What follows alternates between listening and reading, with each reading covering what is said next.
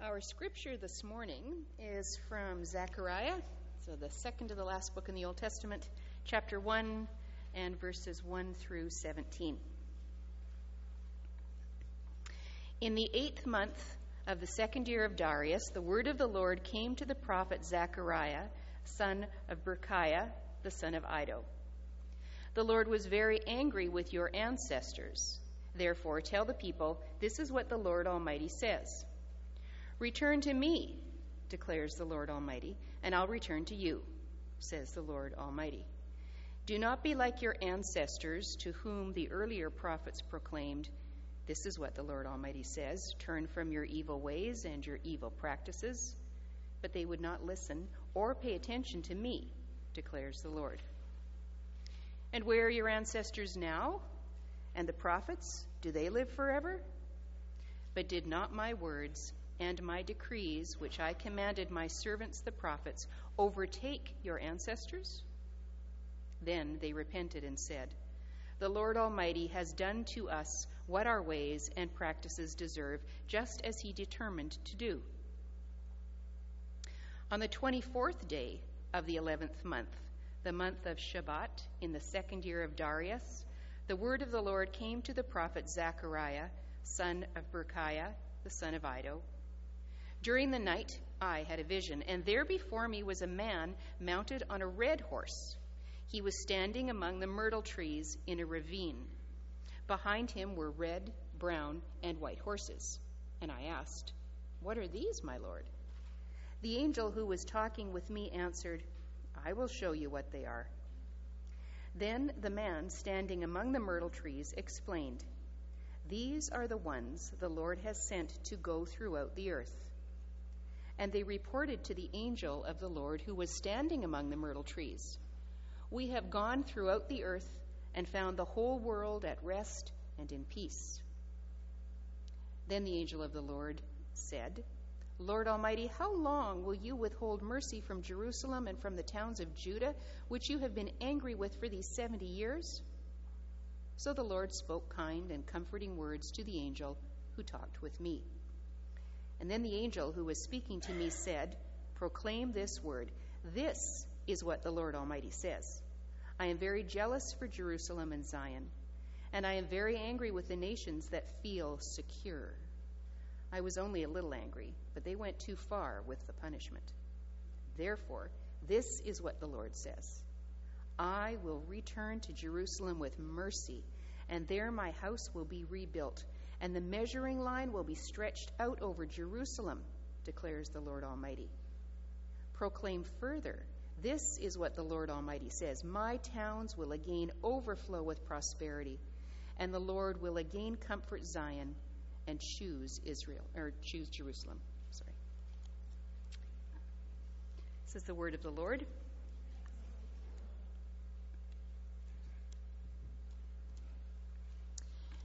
So Todd is back,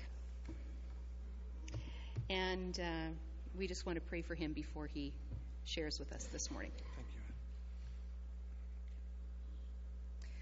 Our Lord and Heavenly Father, we are grateful for one another, and we are mostly grateful for you. We thank you that you have called us to this place, and the greatest thing that we have in common is our relationship with you and the sharing that we have with one another in learning about you in all that we do.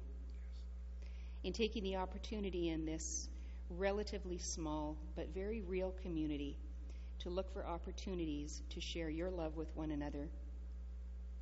We thank you, Lord, that over these last 4 months you have blessed us and you've blessed Todd. We thank you that he's back. We thank you that he's back cheerfully and jazzed to be with us again as we are to be with him. Lord, you are so good and so faithful and so gracious. Forgive us for all these times that we worry and stress and forget that you have carried us in so many situations, personally and collectively as a church. We thank you for your continued faithfulness in our lives.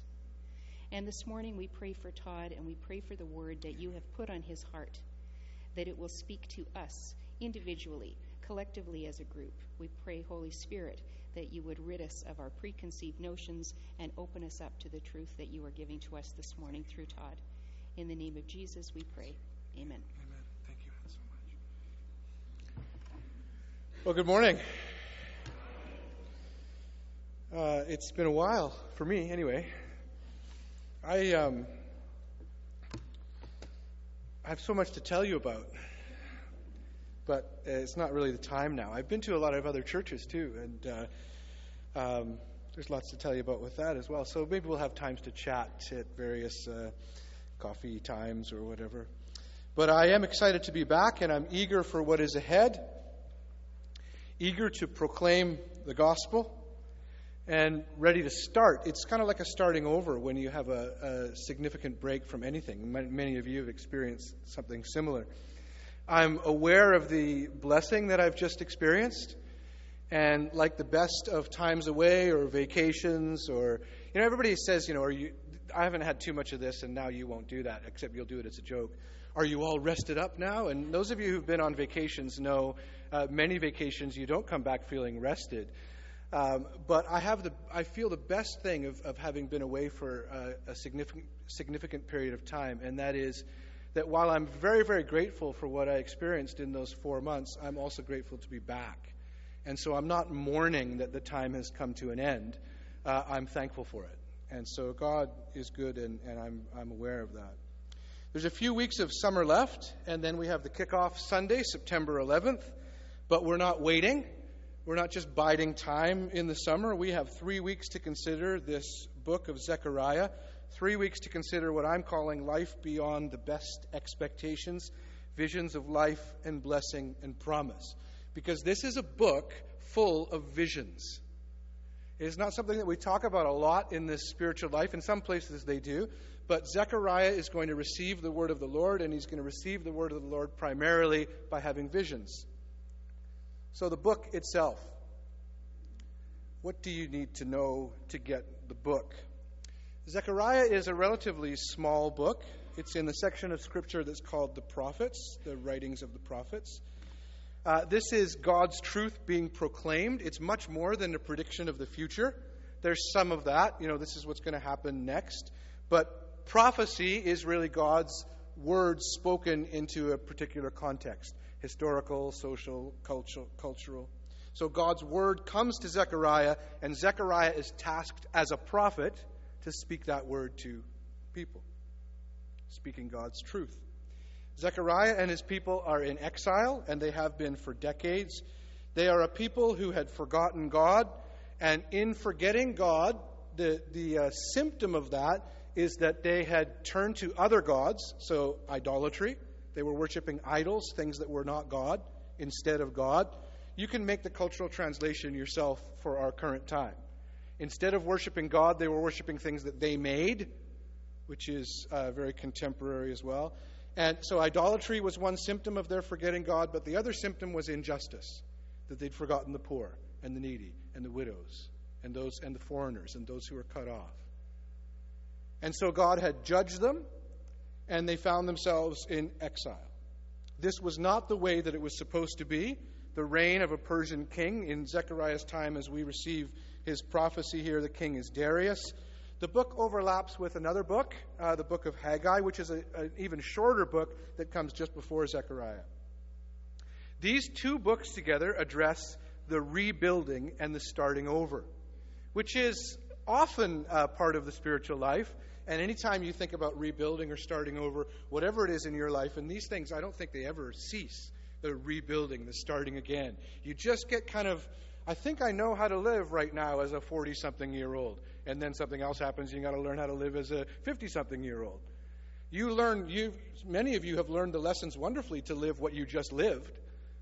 But what about the next thing? What about starting again?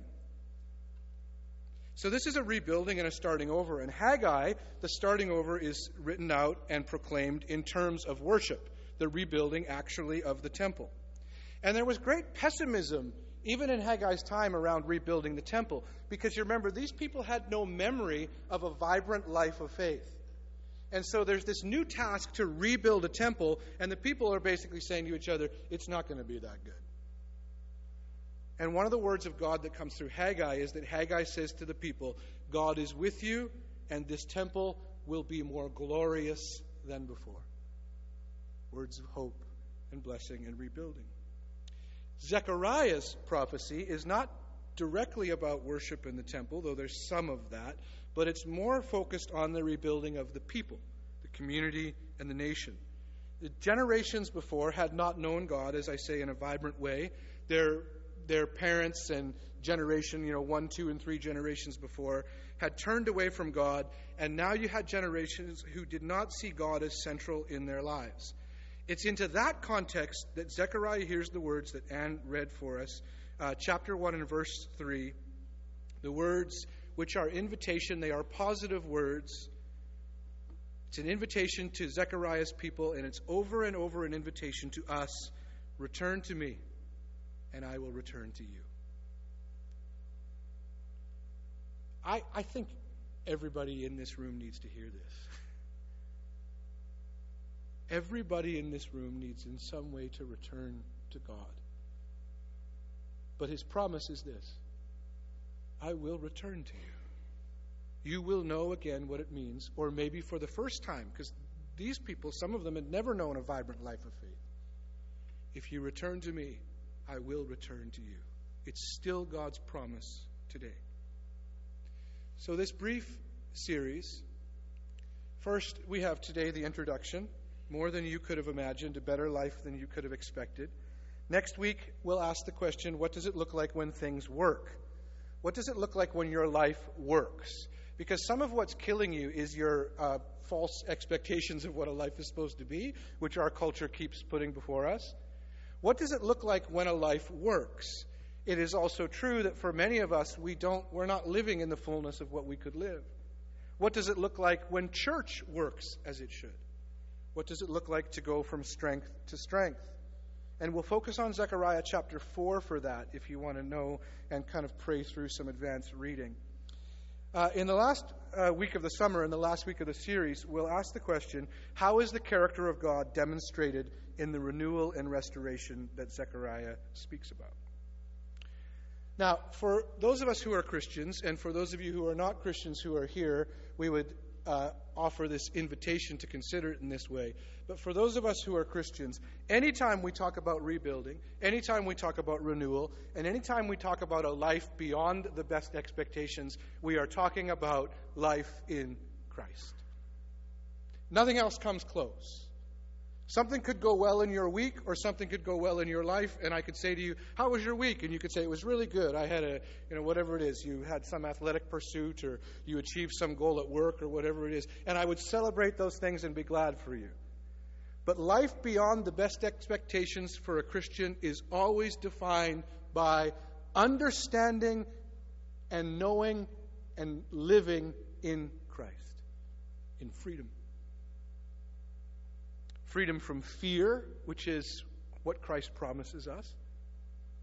Freedom from hatred. Freedom to live in fullness, a spacious life, not fear or control or darkness. And in this world today, with all kinds of course, it's not new strife and conflict and trouble, but the freedom in this world when we live in Christ, the freedom to love. Without suspicion. Without fear. So Zechariah among his people, in exile with this King Darius. He's in exile under King Darius. Zechariah's people are defeated and humiliated, and it's decades after the incident of their defeat. The defeat is now not an incident, but a way of life. It's a situation and a context for living. They are living defeated lives. Some of you know, and some of you thankfully are not in this stretch right now. Some of you may be. These things can come and go. But some of you know what it means to feel like you're living a defeated life, day after day. Not that you just suffered a defeat, but that defeat defines the context of your living, that you don't feel fully alive.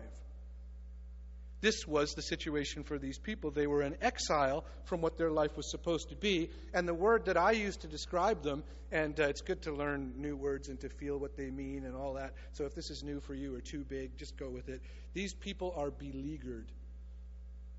They're beaten down, but they're used to it. And it's now the normal way of living. They lack power, and they've settled in exile, and they're not really expecting much more than what they know. Now, you don't care about that, do you? You don't care about Zechariah's people. This is an ancient book and ancient stories, and we're not going to walk out into here and start telling people around Grand Boulevard, you know what, we really need to understand the words of Zechariah. And they're going to say, no, we don't. We're playing Pokemon Go. You don't care about this, except, and I don't mean that you're totally self-centered, but we're all too self-centered. You might not care about Zechariah and his people, but I know that you care about your relative lack of power in the world. I know that you care about your having settled and thinking about maybe this is about as good as it could get. I know that you care about your feeling at times like you live a defeated life, and from a perspective of faith that you might not be fully alive, and that often your spirituality is defined by anxiety more than victory. The rebuilding talked about by Haggai and Zechariah may be of interest to you after all, if you would hear the words, return to me, and I will return to you. Some have heard and spoken this as a kind of condemnation, and or else you better return to God. It's not how God speaks it here, though he names the sin of the people before. But one of the things we have to watch for in the coming days, weeks, months, and years is the tendency in Christian circles to turn God into a pagan deity. I've seen it in our own church, where we understand God as one who has to be appeased, one who is more interested in our sin than in loving us. This is a pagan deity. You know that. Those of you who've studied any kind of religious history know that the pagan gods were the ones that had to be appeased. That's why it still filters down into Christian thinking. We still think that God is like that. That is not the God of Jesus Christ. The God of Jesus Christ is a God of compassion and forgiveness and love for all the world. And I will counter when I hear God spoken of in a way that sounds more like a pagan God. Because the world is dying for the love of Jesus Christ. And if we offer them something other or even something opposite, even in the name of Christian faith, we call it Christian. God is a God of compassion and love and mercy. He's offering this invitation to return to Zechariah's people and to us. And he will bring us and them from place of lifelessness to a place of joy, from resignation to meaning, from scarcity to abundance. And this, because this is how the God of Jesus Christ works, the God revealed fully in the character of Jesus Christ.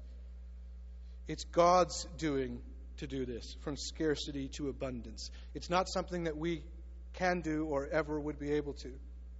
We are invited to move from a world of fear and hatred and death to life to the full.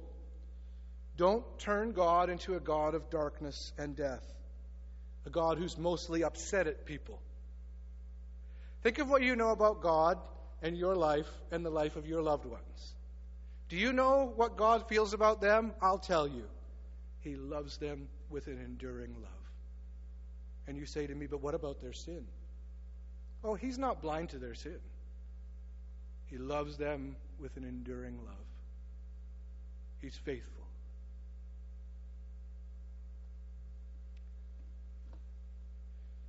There's a question, how is Zechariah going to hear God's word? In the prophets, over and over, you'll hear this line, the word of the Lord came to Isaiah or Ezekiel, or the word of the Lord comes to Zechariah. How will God show up? This is how God shows up. God shows up by giving Zechariah visions. Now, I don't know how many of you in your spiritual life or in your prayer get visions. This is something that still happens and should still happen. I do. I call them usually pictures because people think I'm weird if I use the word visions. But I can be riding my bike or I can be praying and I can have a picture to do with one of you. And I don't claim that it's gospel. I don't claim that it's entirely trustworthy. I test it against the person of Jesus Christ. Does this reflect the character of Jesus Christ and his love? But often those visions, those pictures can show me great things. It's bathed in Scripture itself. It intertwines. But God is going to come to Zechariah and give him visions. Pictures is too small of a word for what he's giving Zechariah. He's giving Zechariah visions. Like big things. Red horses, brown horses among the myrtle trees. Dan read just the beginning portion. And I want to say three things about the word of the Lord as it comes to Zechariah. First, this word is for his time and his people. Stay with me over the next few minutes, couple of minutes, but please understand that these words in the book of Zechariah are firstly not about you. Zechariah didn't say, gee, I wonder what Cheryl needs to apply to her life today. Right? It will get there. But these words are first and foremost for Zechariah and his people and his time. Let them be that first. Because what we do is that we so often lead with us, right? Me. What can I get out of it? What will I need? If you lead with you when you come to Scripture, you will often miss the Word of God. Because you're thinking about yourself first. Maybe the lesson you need to learn is nothing to do with what you're thinking about. I need to learn to be more patient, right? You probably do. Many of us do. I need to learn to be more patient. And so when I read, I'm going to listen and see what God teaches me about patience. And you go to the Word and He shows you something completely different. It wasn't patience you needed. It was that you're so self-absorbed or whatever it might be. This Word is bigger than your problems. Do you know that? This Word is bigger than your problems, bigger than you, and your life, and I know we would all echo this, we can sing it together, your life, thanks be to God, is not the biggest reality in the world. Now, once you discover that, you can be free to listen. The problem is we build churches and ministries and things to kids and around the opposite, that this is entirely about you. And then it's really hard for people to grow up. And of course, our culture of advertising and marketing just does this even more. Zechariah's visions are for his time and his people first. Then they are apocalyptic. Apocalyptic sounds like end times and, meteors hitting the earth or something. Apocalyptic scripturally means the unveiling of the fullness of God. Zechariah's visions are for his time and his people. Then they are apocalyptic. They are about the completion of time. And then you can hear them when you get through those first two layers. You can hear that they might also be calling to you. And in fact, they are. So secondly, not to counter the first, but to add to it, they are then for our hearing. These are visions. This is a word of repentance and restoration. Repentance and restoration is the tempo of the Christian life. It is a constant need in our lives. Repentance is not simply to be understood as, I have sinned and done something terribly wrong, and now I repent. As if this is the primary definition of a Christian life. Somehow, when we think that way, we can live as if God is caught in that cycle as well. My repentance and restoration. So I've done something bad, now I pray, God forgives me, and it's all just this kind of circle. That's not fully what we mean by repentance and restoration. Look at Zechariah's people. There's more going on than that. Here's where repentance and restoration can be defined. We are constantly tempted to define the world, to see the world apart from God. You are constantly tempted by that. You'll be tempted by that this afternoon. Many of us are coming to a service this afternoon. And for those of us who are Christians gathering to mark the death of someone, to say goodbye on this earth, There is a temptation to be overwhelmed by the despair of death. But that's why the Christian funeral is a wonderful, hopeful thing when we say goodbye to somebody who has trusted in Jesus Christ, because we say, no, that's not the way we define the world. We are always tempted to define the world apart from God and apart from the gracious truth of Jesus Christ. That's what Zechariah's people had done. They, of course, are before Jesus Christ walks this earth. But in our world, day after day and week after week, here's what I get, or whoever gets up here. We get 25 or 30 or whatever it is, minutes to speak how things should be defined. And then the rest of your week, most of the messages are speaking another way of definition.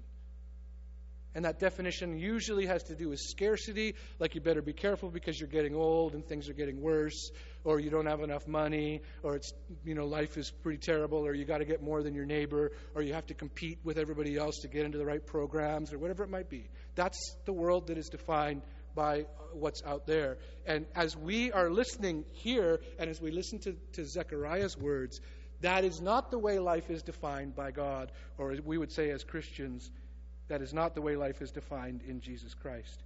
We are always faced with lesser choices, to see the world not as Christ sees it. And this includes religion. Religion sees the world not as Christ sees it. It sees the world as spiritual or moral or ethical measuring up. You've got to achieve this level. That's not the vision of Jesus Christ. We are always faced with these lesser choices, to see the world not as Christ sees it, who gave his life out of love for the world. That's the way Jesus sees the world. He gave his life. This then is the occasion over and over of our repentance. You repent over individual sins, and that's fine. You should keep doing that. But this is the big picture. That the reason you sinned is that you failed to see the fullness of life in Christ. These visions are for our hearing and our seeing. Thirdly, these visions, this word reveals the character of God. The biggest question in any Christian consideration is, how do we see Christ in this? Always this question. More than us, more than application, more than, what can I learn from this text? Those things are important. But the biggest question is always, how do I see the character of God revealed, and how does this reflect the love of Jesus Christ? It is to come to the Word looking for more than a set of behaviors or a spiritual feeling, even of ecstasy. It is to understand how the character of God is demonstrated in the Word you're reading, and then to ask, what does it mean to be conformed to that character and to correspond to it? So the book. It's a fascinating book and compelling. The way that it works is Zechariah is going to go on a little walking tour. Jen and I were just in Prague, and there's just so many people there that you can barely move. And every time you're trying to walk down some old cobblestone street, all of a sudden you're swallowed up by a walking tour, and you're in the middle of 50 people, and you're they all seem to know something's going on, and where am I going? Zechariah goes on a walking tour, but his tour guide is an angel. That's the book. Have you read this book? It's a walking tour, and his tour guide is an angel. It's a life-giving walk through the wasteland. And that's a key word in the book, wasteland. It doesn't show up in the text, but in as you study the book. For Zechariah and his life and his people, life had been defined by exile, by this foreign king. It's the context of their lives. And then the word of the Lord comes to Zechariah. An angel appears and begins taking Zechariah on this tour. And he's a kind angel. He's kind because the angel intercedes on Zechariah's behalf and on the behalf of Zechariah's people. The angel, you saw it in chapter 1, right? Anne read it for us. The angel says to God, so Zechariah's standing here waiting for the tour to start. And the tour's kind of started already, but it really hasn't got to the good stuff. And meanwhile, the angel says, hang on a sec, I got to talk to the boss. And then he says, God, how long are you not going to show mercy to these people? This is a Christian practice that this angel is taking up, interceding on behalf of the people. And God then speaks, and in the ESV it says, I think in what we read this morning it says kind and comforting. In the ESV it says, God spoke gracious and comforting words to the angel to pass on to me.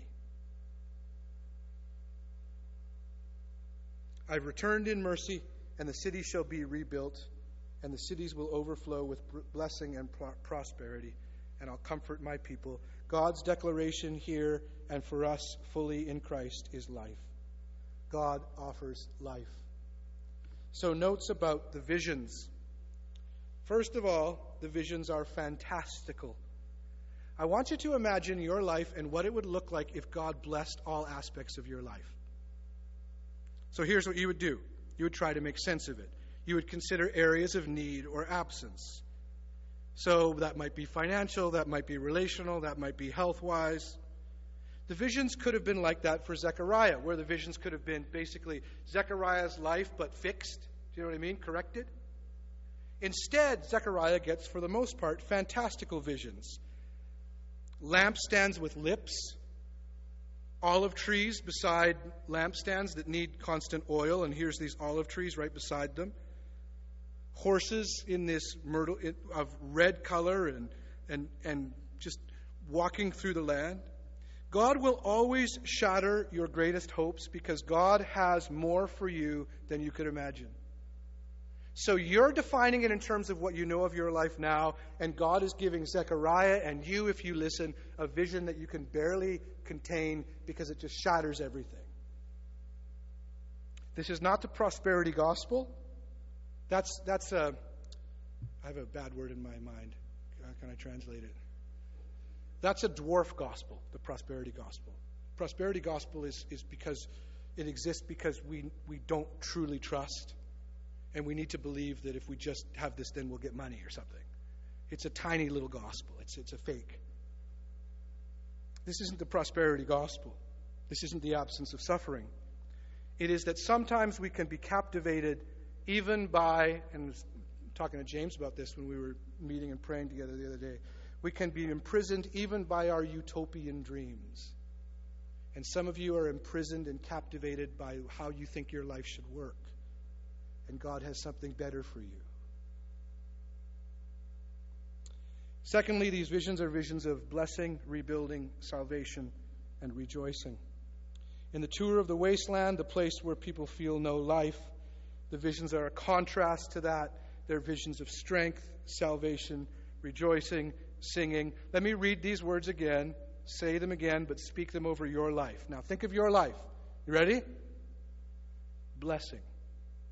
Rebuilding, salvation, rejoicing. I can say with 100% confidence that is what God has for you in Christ. Thirdly, they're visions of community. Some of the visions will be of people at peace, enjoying life together. In chapter 8, verses 4 and 5, there's this picture of basically a city square, a town center. And it says there'll be old men and women sitting there with their walkers, chatting with each other, and they'll be watching children play. That's what it's going to be like. That's a vision that Zechariah has. They're visions of community. It's not just about one person. It's not just about you. As we grow in Christ, our salvation is always together, other people, and somehow every other person I meet, even those who don't claim the name of Jesus Christ. Every person I meet, that meeting is altered by my faith in Jesus Christ. Salvation is always more than personal in Christian theology. Now, does that mean you don't have personal salvation? I suppose you do. But in Scripture, salvation is always more than simply personal. It's communal. Fourthly, these visions are visions of a recovery of strength. One of the things that Sutherland is not very good at, and I'll name myself in this, I'm not ashamed of it or anything, it's just truth. We're not that great at reaching out to other people, inviting people in, and so you'd say growth or whatever it might be, evangelism. There's an interesting note on evangelism in Zechariah, and it's in chapter 8, verse 13. It says, "You who have been a byword shall become a blessing for many." This is an evangelistic note. In other words, as you discover fullness of life, and we would say in Christ, you will become a blessing for many other people that you don't even know now. That's evangelistic. And finally, these visions are visions of peace. Not simply absence of war, but this is a positive term, not just a negative term. So it's not, peace doesn't mean the absence of something. It means the presence of something. This is the presence of fullness and wholeness. This is completion. This is shalom. And it's going to be realized in the coming of a king. God will save his people. One of Zechariah's visions, maybe the most famous, is the coming of a king. Listen to what it says. Chapter 9, verses 9 and 10. Rejoice greatly, O daughter of Zion. Shout aloud, O daughter of Jerusalem. Behold, your king is coming to you. Righteous and having salvation is he. Humble and mounted on a donkey. We as Christians say this is the prophecy of the triumphal entry. The coming of a king who will usher in utter and total peace, fullness of life. Chapter 4, verse 1, I want to end with before we take communion together. Actually, Bart, one of the songs that Bart sang, I guess it's a new one, and I really liked it. And so we should stay with it. We should keep going. If I have a vote, then. That Grace Alone song. Some of the words said, "At your touch, my sleeping spirit was awakened." That's the Zechariah line, because listen to what Zechariah says in chapter 4, verse 1. And the angel of the Lord came to me again, and I awoke like a man who was awakened out of his sleep. The angel of the Lord came to me again, and I awoke like a man who was awakened from his sleep. And so my question to you simply this week is, will you allow yourself to be awakened to the fullness of life that is in Jesus Christ? I invite you. I invite you. And it's not for me to determine whether you're a Christian or not, right? So some of you would say, I've never accepted, never come to Christ. Some of you have thought of yourself as Christian for many, many years, but I still issue the invitation. Come to Christ. In Him is fullness of life. This is the gospel, life for the world, not death. The gospel that in Jesus Christ, God has turned towards all humanity, and we can turn towards God. The gospel is that we can be transformed, and our lives can go from wasteland to abundance in Him. We will proclaim this gospel here week after week, a gospel of hope and life. And you need to continue to ask yourself, as an invitation, how is it that you need to come to Christ? Will you allow yourself to be awakened? We're going to share communion together.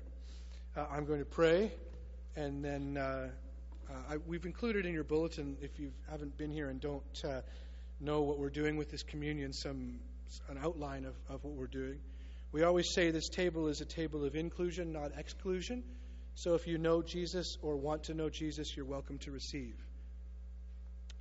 This is, for us, the reminder that Jesus Christ has given His life for the life of the world. So we take the bread and we break it, and you'll see me break it, and we say, this is the body of Christ given for you. That your life is defined not by your accomplishments or your sin.